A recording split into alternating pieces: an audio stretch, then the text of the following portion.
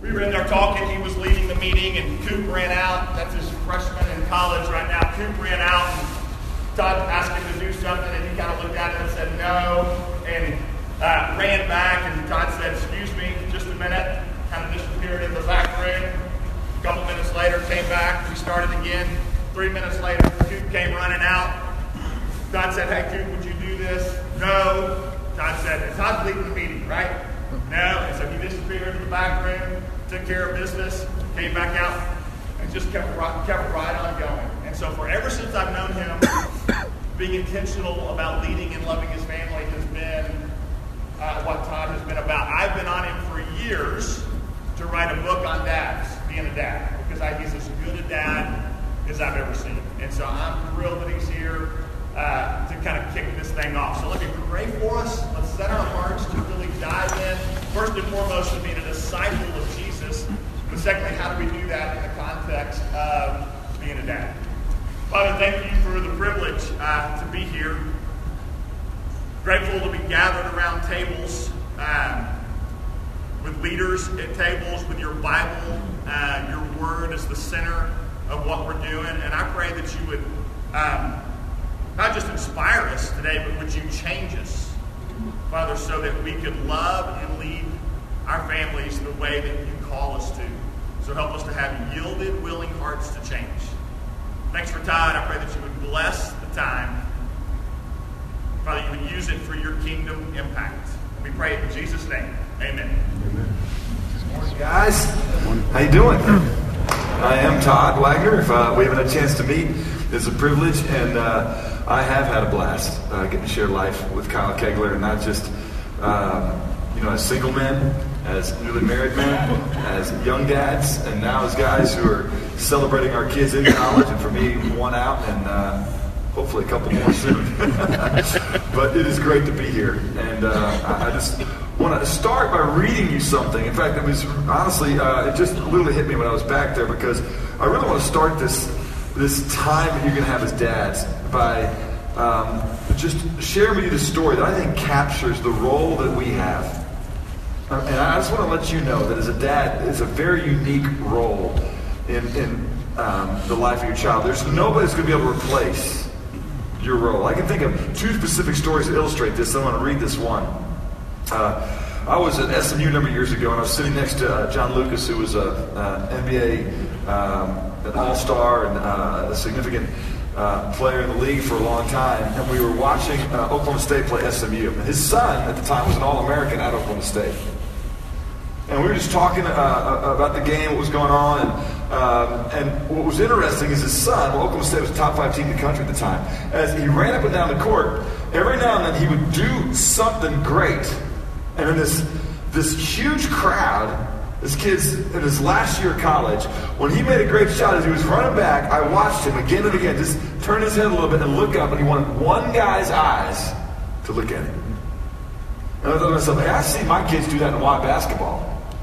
Right? I see my kids do that in school sports, high school basketball and whatnot. But it was amazing to me to still see that the one guy that he wanted to affirm him, and whose approval he still needed, and whose love he longed for, was his dad. His dad, who had been through all kinds of trouble, who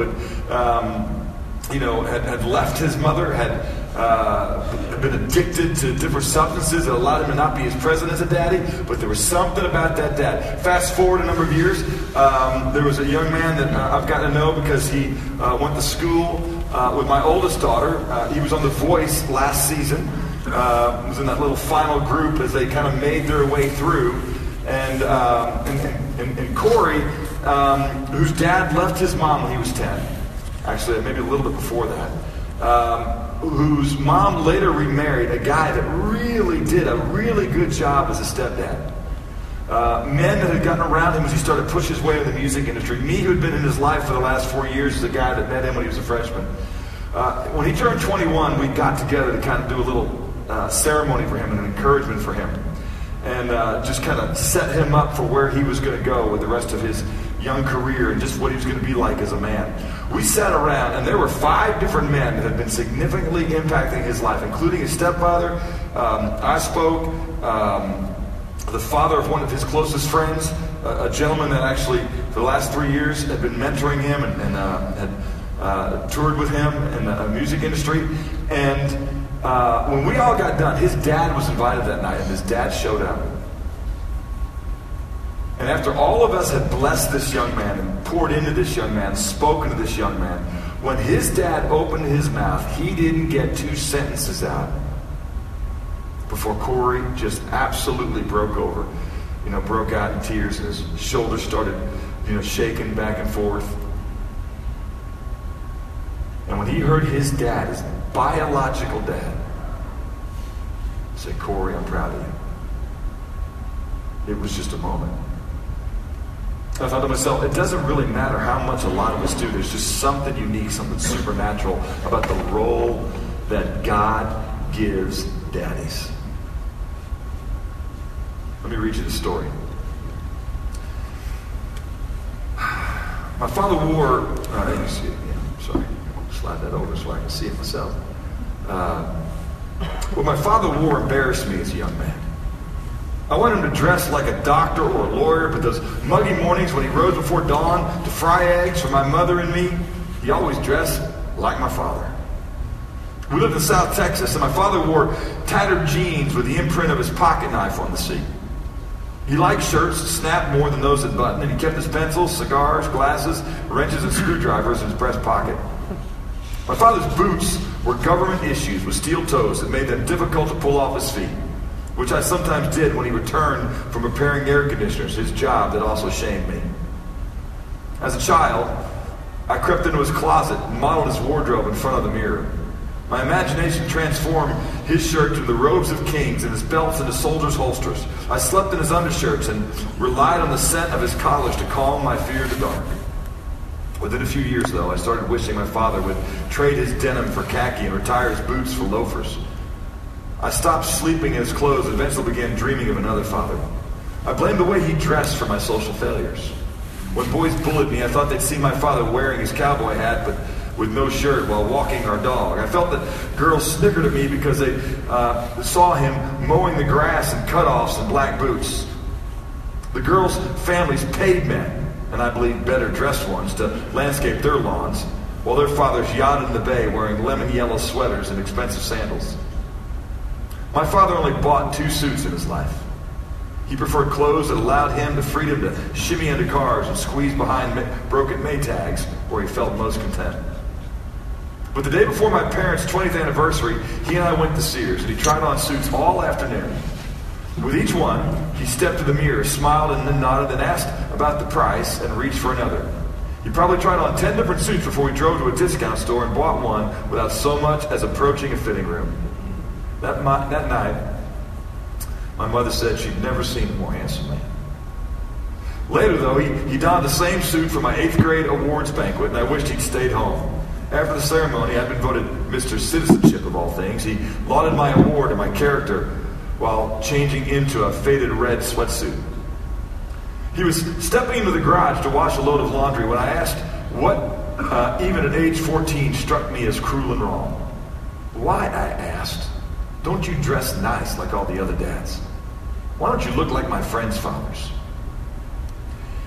He held me with his sad, shocked eyes and searched for an answer. And then before he disappeared in the garage and closed the door between us, my father said, "Son, I like my clothes." An hour later, my mother stormed. Sorry, every time I read this, it gets me. An hour later, my mom stormed into my room and slapped me hard across the face and called me an ungrateful little twerp. A phrase that echoed in my head until they resumed speaking to me.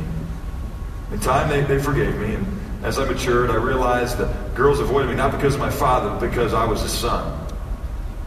I realized that my mother had slapped me because my father could not, and as soon as it became clear what he had really said that night was that there are more important things, son, than clothes.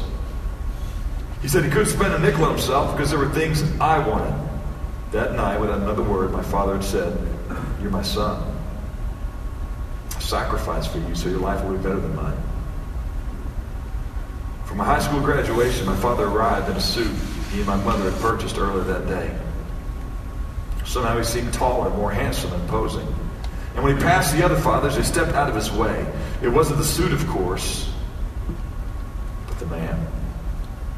The doctors and lawyers recognized the confidence in his swagger, the pride in his eyes, and when they approached him, they did so with courtesy and respect. After we returned home, my father replaced the suit in the flimsy Sears garment bag, and I didn't see it again until his funeral. I don't know what he was wearing when he died, but he was working, so he was probably in his work clothes, the ones he liked, and that comforts me. My mother thought of burying him in a suit from Sears, but I convinced her otherwise and soon delivered a pair of old jeans, a flannel shirt, and his boots to the funeral home. On the morning of the services, I used his pocket knife to carve another hole in his belt so I wouldn't have it droop around my waist. Then I took the suit from Sears out of his closet and I changed into it. Eventually, I mastered the courage to study myself in the mirror where, with the exception of the suit, I appeared small and insignificant. Again, as in childhood, the clothes draped over my scrawny frame. My father's scent wafted up and caressed me, but it failed to console me. I was uncertain, not about my father's stature.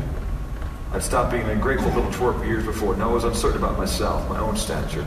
And I stood there for some time, facing myself in my father's mirror, weeping and trying to imagine, as I will the rest of my life, the day I might grow into my father's clothes. Now, every time I read that, as I just think about impact of a father on a little boy, it just overwhelms me. How kids look at their dad, and sometimes they're embarrassed by their daddy, but more than anything, they want their daddy to love them. They want to know their daddy cares about them.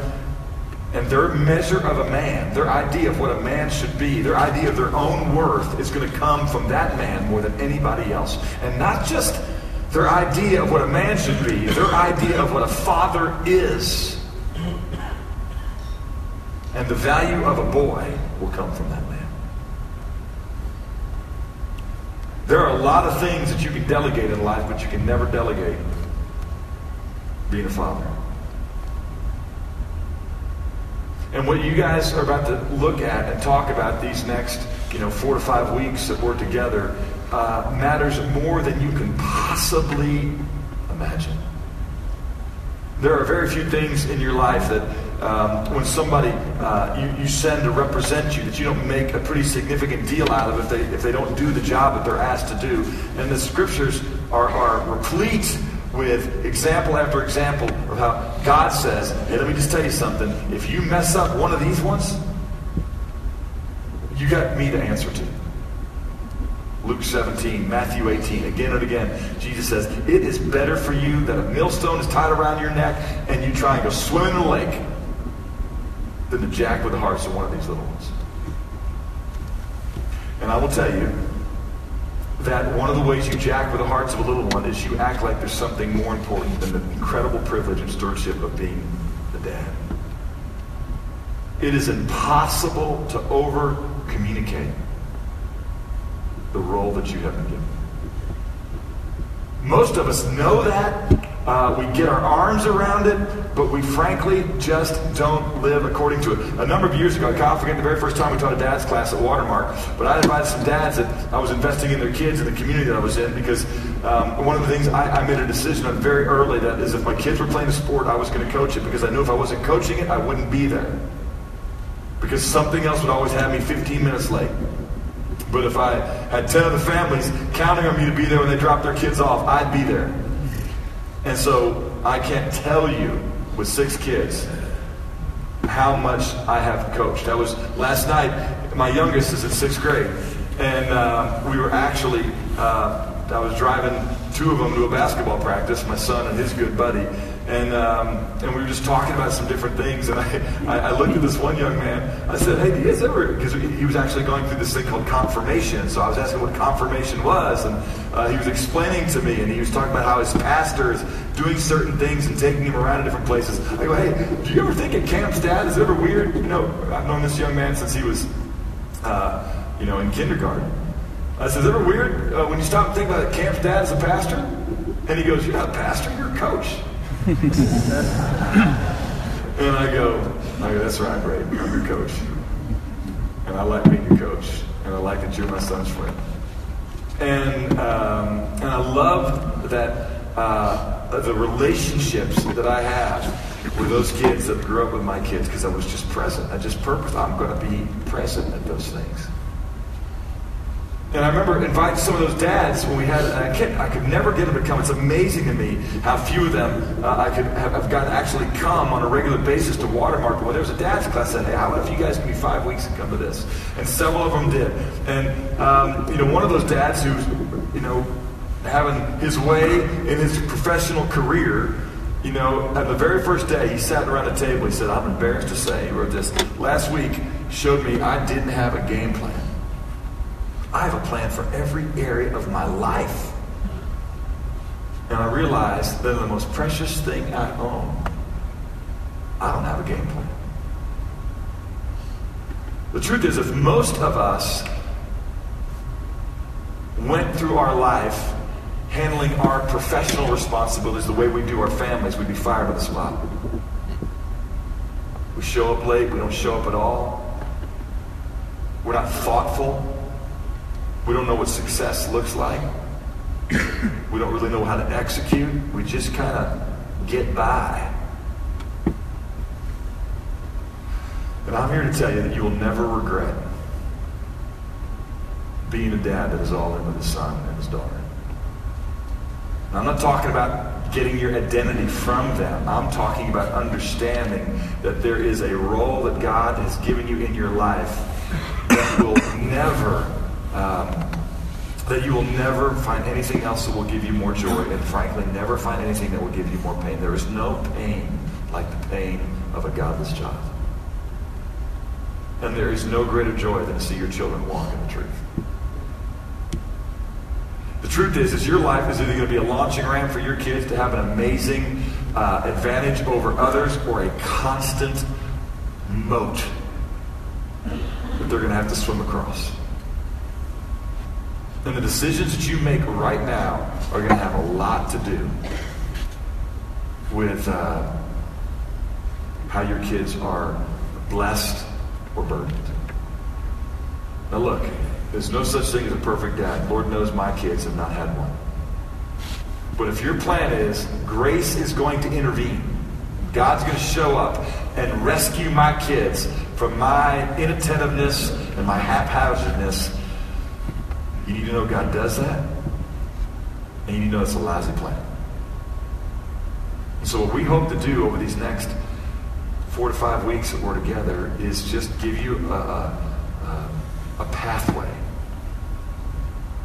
that will help you do a little better. The guys that are the most successful at stuff are guys that don't wait till they've got it all figured out, because none of us have it all figured out, but guys that start simply, and they simply start. And so let me just give you a couple of simple things. Let me start by just telling you the most important thing that you can do to help your kids. All right? So there's a little proverb that you may have heard. It's Proverbs chapter 20, verse 7. This is what it says. Chapter 20, verse 7. A righteous man who walks in his integrity, how blessed are his sons after him. Now, why is that? That's true because, as the scripture says, a good name is to be more desired than great riches. Favor is better than silver and gold. When you show up and you carry a certain name and you're not burdened by that name, it is a blessing to you. But the reason that a righteous man whose sons walk after him, or a righteous man who walks his integrity, the reason his sons are blessed after him is because they have had somebody model for them where life and purpose and significance comes from. And so they have had somebody map out for them what it means to be a man. Okay, now look, here's the deal. Kids may fail to do what you say, but very rarely will they fail to do what you do. I love this little poem. It was written by a guy named Edgar Guest. And it goes like this. I'd rather see a sermon than hear one any day. I'd rather one should walk with me than merely show the way. The eye's a better pupil and more willing than the ear. Find counsel is confusing, but example's always clear. The best of all the preachers are the men who live their creeds, for to see the good in action is what everybody needs. I can soon learn how to do it if you'll let me see it done. I can watch your hands in action, but your tongue too fast may run. And the lectures you deliver may be very wise and true, but I'd rather get my lessons by observing what you do. For I may misunderstand you and the high advice you give, but there's no misunderstanding how you act and how you live. Let me tell you something. My kids are far from perfect, and the primary reason for that is they've had a far from perfect dad. But at the end of the day, there's certain things that their daddy has done that have set them up for success and that has helped mitigate all kinds of pain in their life. And so one of the things that I get a lot is, people ask me about something as small as drinking. Todd, do you drink? Do you think it's okay to drink? Let me just tell you this. The reason that I haven't had beer in my fridge a single day the entire life of my kids is not because I don't like beer. I like beer. When I was in high school, I remember my freshman year in high school, I walked up to weigh in at freshman football, and I'll never forget the humiliation and the shame that I felt when I stepped up on the scale. I was the only kid in my freshman class who had to take that big block that was on the 100, and the little block, that went from 0 to 50. They took the big block that was on 100, they moved it down to 50, and they slid that little one back up there, and it topped out at 96 pounds. Listen to me, I had to run around in the shower to get wet. I was a skinny kid. Just it's the way that God made me. And as I went through high school, one of the things I did, I drank a beer my senior year almost every night at home out of my dad's fridge because I thought it would help me put on weight. I drank raw eggs because I saw Rocky, and I drank a beer. And so I acquired a taste for beer. I never was drunk at that time. I didn't drink on the weekends. I never drank at all. But I acquired a taste for beer, okay? And I was trying to put on weight. There were not a lot of protein shakes going on back then. So mine was Budweiser because I lived in St. Louis. And as crazy as that sounds, I didn't do it every night, okay? But I did it often. I like beer, but I realized that kids were going to do what I was going to do. And they were going to learn to like what I want to like. And here's the reason why. And I tell families this all the time. When you as adults get together, if every time you're together you got to break out the wine, or you make a big deal about the wine, you make a big deal about the alcohol that you serve, all that kids want to do is grow up to have fun. And when they see that you really associate the party and fun with alcohol, that's the reason they're going to want to run towards alcohol. Because they want to get to the fun that you're having as quick as they can have it. And so I just decided I was going to let my kids know that there was a lot of things to do in life that were fun, and alcohol didn't need to be a part of it. And so I can tell you that I've got 3 that have been through high school. I don't even think they've ever put the fruit of the vine on their lips. And it hadn't been hard. Because they don't associate that with life. And the reason they don't is because they associate life with something else because of the life that I and their mother and the people around them have lived. And I've been very careful to say, look, this is not what defines your godliness. This is not what makes you a great man, but you need to know something. Wine's a mocker, strong drink is a brawler, and he who's intoxicated by it is not wise. Proverbs 20. And I said, you just need to know something. That's not where the party is. So you know what I've done? I've had O'Doul's in my fridge. Okay? And every now and then with a pizza or some pasta or something, I'll break out an O'Doul's. We call it hops. They know it's not alcoholic, right? And I just go, look, I like the taste. I don't need the alcohol.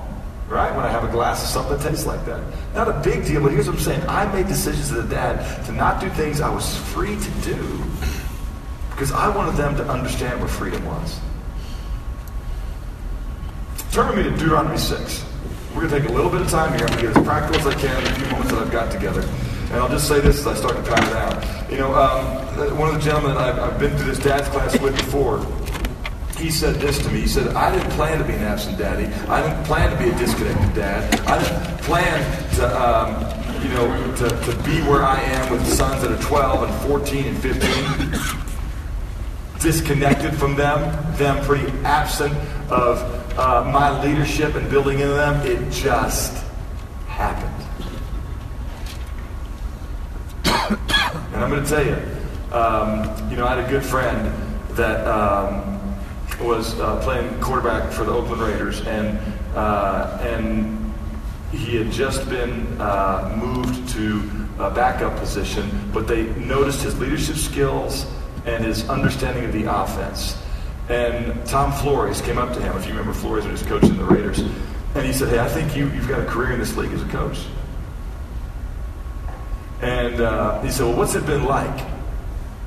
And he said, it's been one of the greatest joys of my life. He said, but I need to tell you this. It's been a lot of my life. He said, the other night I walked in my kid's room to kiss him goodnight and tuck him in. And he was 18. And my friend said, I don't want to do that. I don't want to just walk in my kid's room and all of a sudden kiss him goodnight and he's 18. And that's not just a story of NFL coaches. That's the story of a lot of guys where they just all of a sudden go, my son is 15. And this is what happens with a lot of dads because they don't invest early. What they do is they teach their kids to live life without dad. They don't need dad. They don't want to hear from dad. And then when they get older, the mistakes that they make get a little bit bigger, so dad starts to show up and says, you can't do that. And they look at you like, who are you? Where have you been? What do you want with me? You've trained me to not need you. You've trained me not be influenced by, what do you mean you want to show up right now and tell me what's right and what's not right? And I don't mean to do it with such outright rebellion and anger, but it is there. The way to make teenage years an amazing time is to invest right now when they are not teenagers.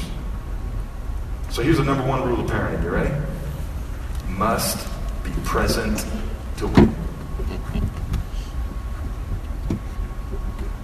Must be present to win. And so I'm going to just tell you, man, that's what I'd start by just landing on you is I would say be present, okay? And in your presence, you want to be somebody that makes this your prayer, okay? So must be present to win. Number two, make this your prayer. This is the most effective thing that you can pray if you want to be a godly man or godly parent. You ready? This is it. It's not, Father, teach my kids to grow up to love you and serve you and honor your word. This is the most important thing you can pray. Lord, change me. Make me like Jesus. Put in my heart the things that are in your heart. Give me a passion for the things that you're passionate about. Because I'm going to tell you something. If you are around your kids and you seek first the Lord, His kingdom, and His purposes, your kids are going to watch you, all right? And they'd rather see a sermon than hear one any day, okay? Write down Philippians 4:9. Philippians 4:9, you go back and look at it later, says this, the things that you have learned and received and heard and seen in me, practice these things, and the peace of God will be with you.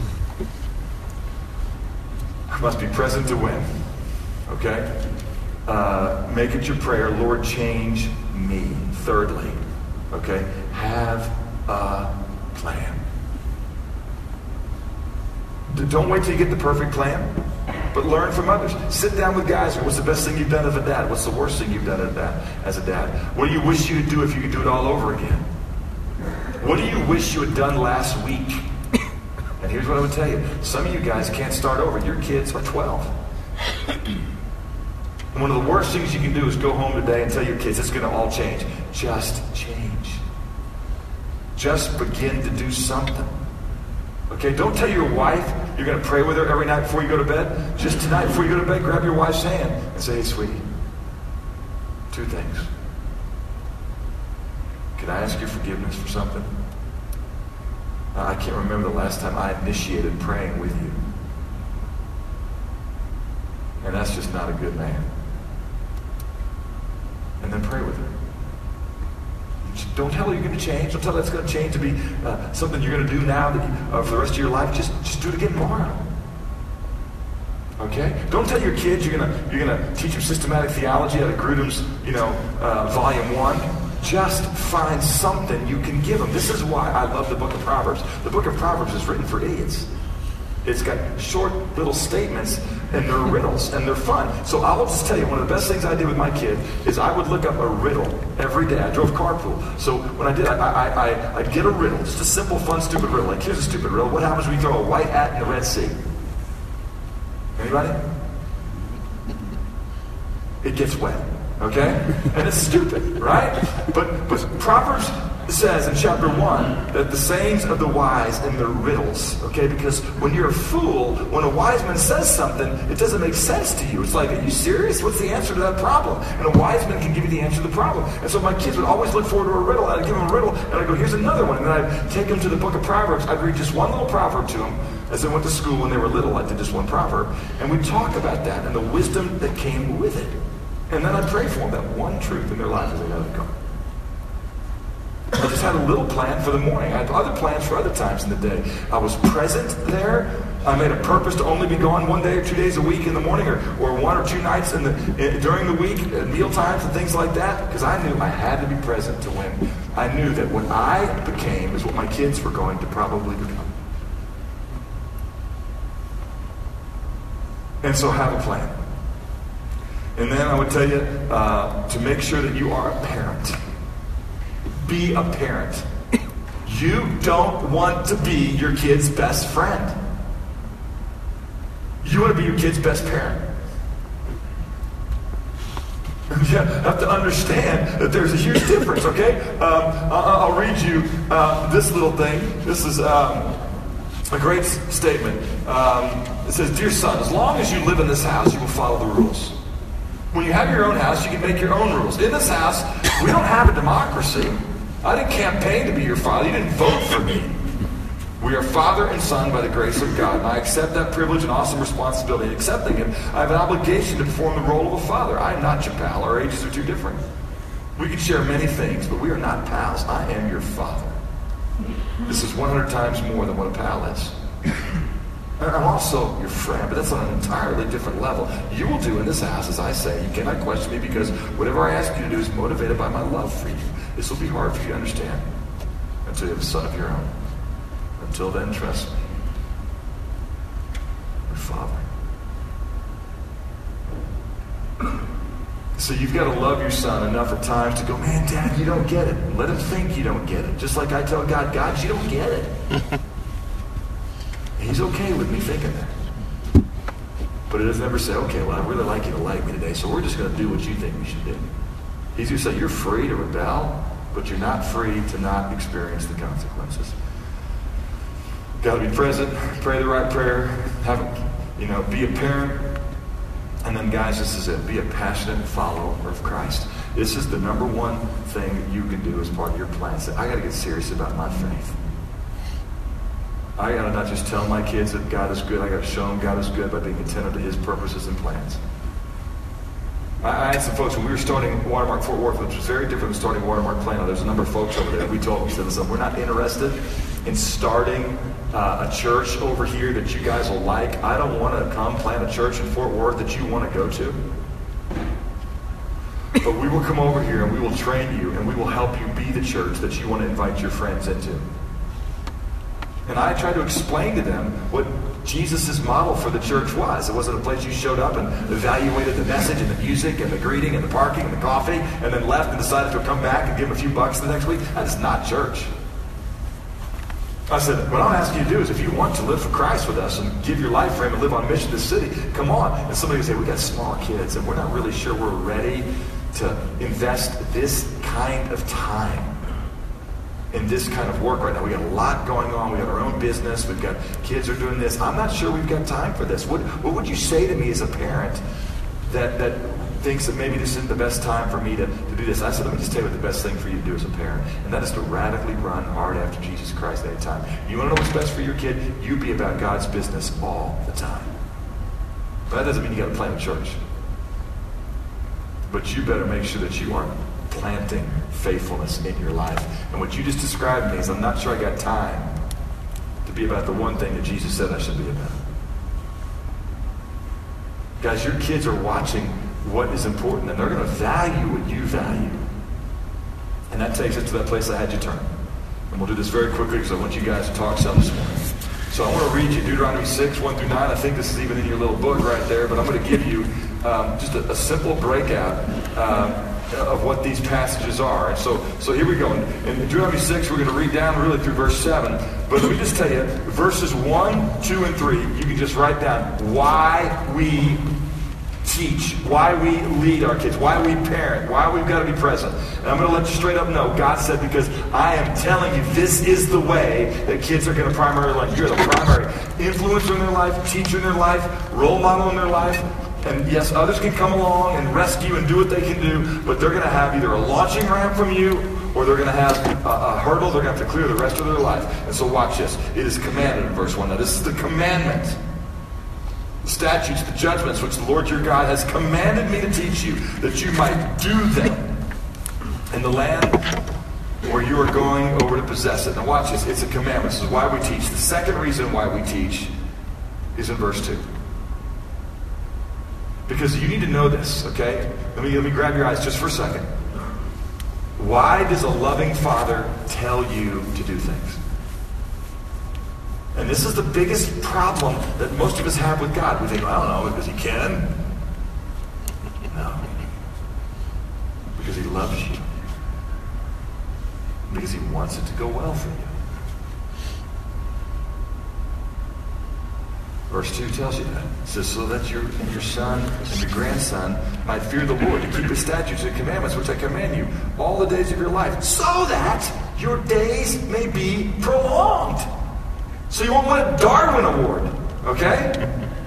You won't move towards self-annihilation, destructiveness, so you won't lose the glory that I intend for you. Oh, Israel, you should listen and be careful to do it. Why? So that it might be well with you.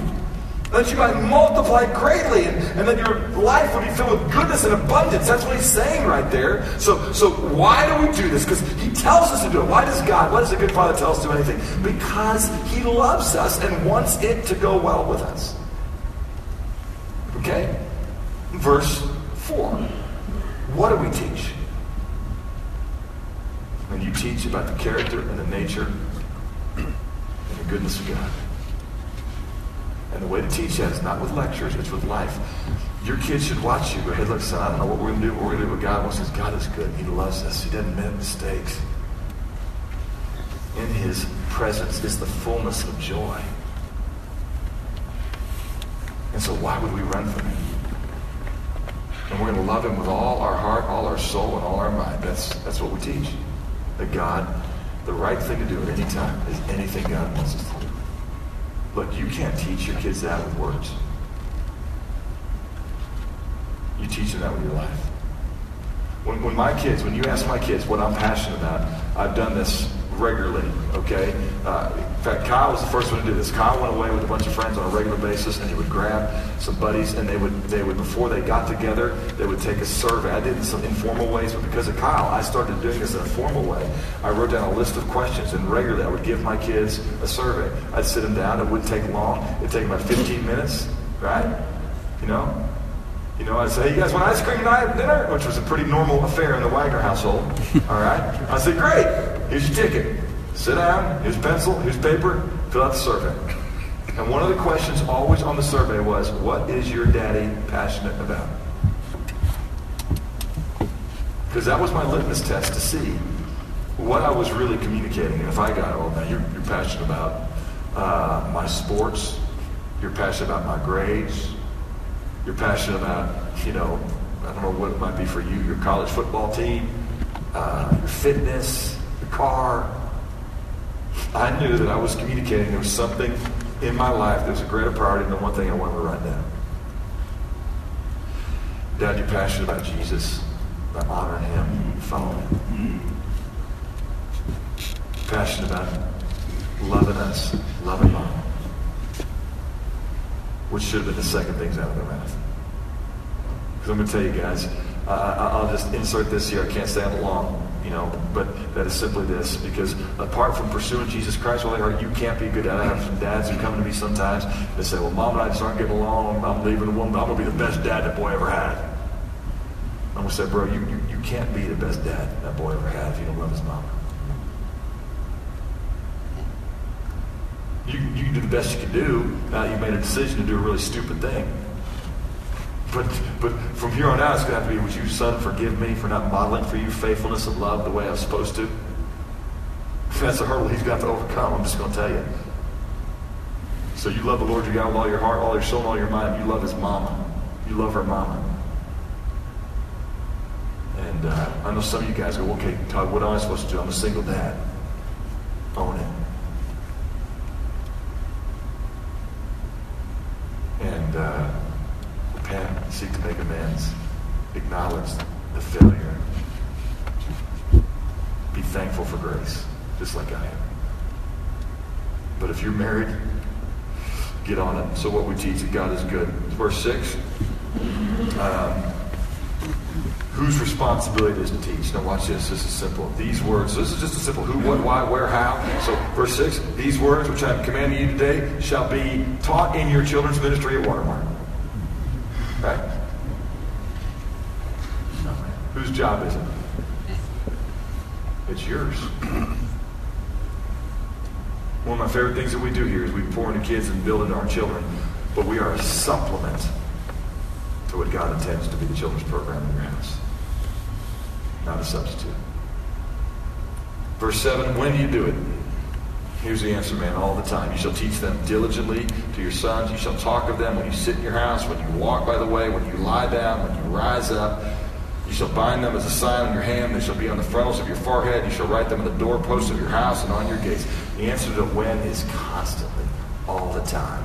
It ought to pour out of you. In your folders, there is a breakdown of Deuteronomy chapter 6. And it talks about the different times you have throughout the day. Morning, bedtime, as you walk along the way, drive time, and the different roles that you can have as a dad. That's for you to look at. It's for you to be encouraged by. And so that's just an example of what one guy did as he was thoughtful about how his day is broken out. All I'm going to tell you guys is don't wait till you have it all figured out. Start simply and simply start. Ask other guys what they're doing well. Don't announce you're going to be the best dad in the world. Just start to do something.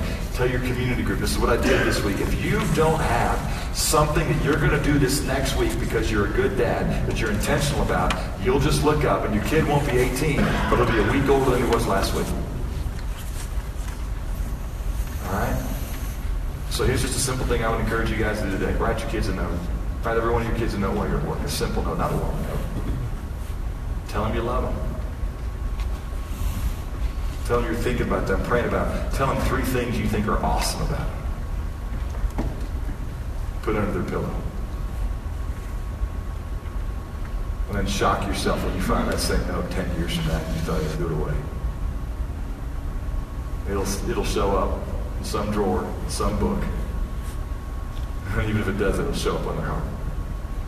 Father, I pray for these men as they invest these next weeks in their kids, that you can help them. You give them some handholds that they can grab onto and pull themselves up. These kind of classes can be almost gut-wrenching and breathtaking because we feel like, oh, crap.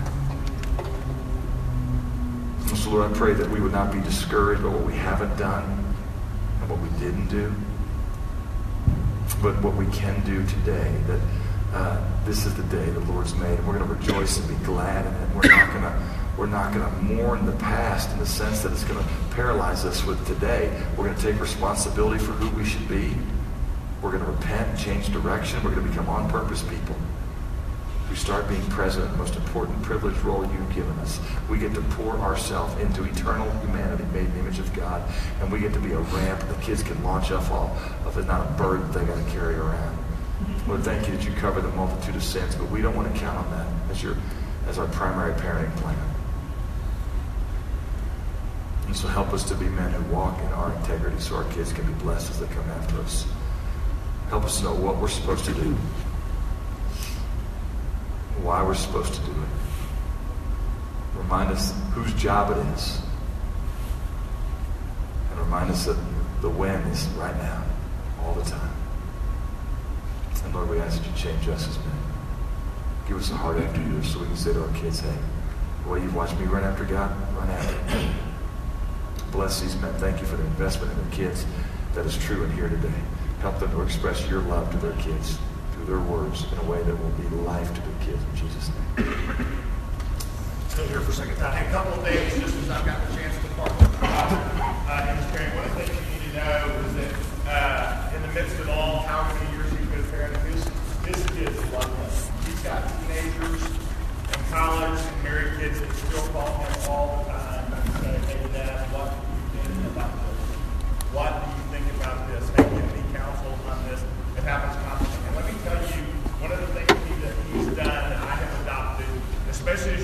start to get older is Todd worked incredibly hard to make home more fun than any place else. Right? And so I have tried. I will tell my kids, hey, you got that going on? I'm not going to tell you what we're doing, but it's going to be incredible. Right? And you're going to have to choose, right, what you're going to do. And so I want them to wrestle with home's going to be a blast tonight versus going out with my friends and things like that. And the Wagner home is as fun as any home you've ever been in. Great discipline, structure, all that kind of stuff, but it is really fun. And a lot of people love to go over there and hang out and do family stuff with the Wagners. It is really good fun. So here's the deal. So we're only going to have about 45 minutes or so in small groups this week. The rest of the weeks will look really different. Okay, so we'll probably spend 45 minutes since we got a late start today, which is totally fine on week one. Here's what's going to happen now. So you got leaders, it's your groups, and so just a quick thought on curriculum. I love curriculum because it guides you, but if something's going on in your life, in your heart, or you're convicted, or your family's in crisis, when we go around and say, hey, who are you? How long have you been around here? Those questions, just stop and say, hey, man, I need help. I need some help. Take advantage of the men that are around the table to help you today. But today, I could care less whether you get through the curriculum. Okay? Take care of what God's doing in your own heart today. Will be really good. So that's what's going to happen. So you're going to spend 25 or 30 minutes. I'll come back up at the end right at 8 o'clock, give you a couple of thoughts on the homework that we've got for you. There's an orange card on your table. If you guys, if your names are not on those cards, or you switch tables, totally fine. Just make sure we know which table you're at. Give us the information if it's not on there, and we'll make sure everything's right next week. And that we'll have a complete list of emails and phone numbers so you guys can talk and interact with each other. Okay, spend some time around.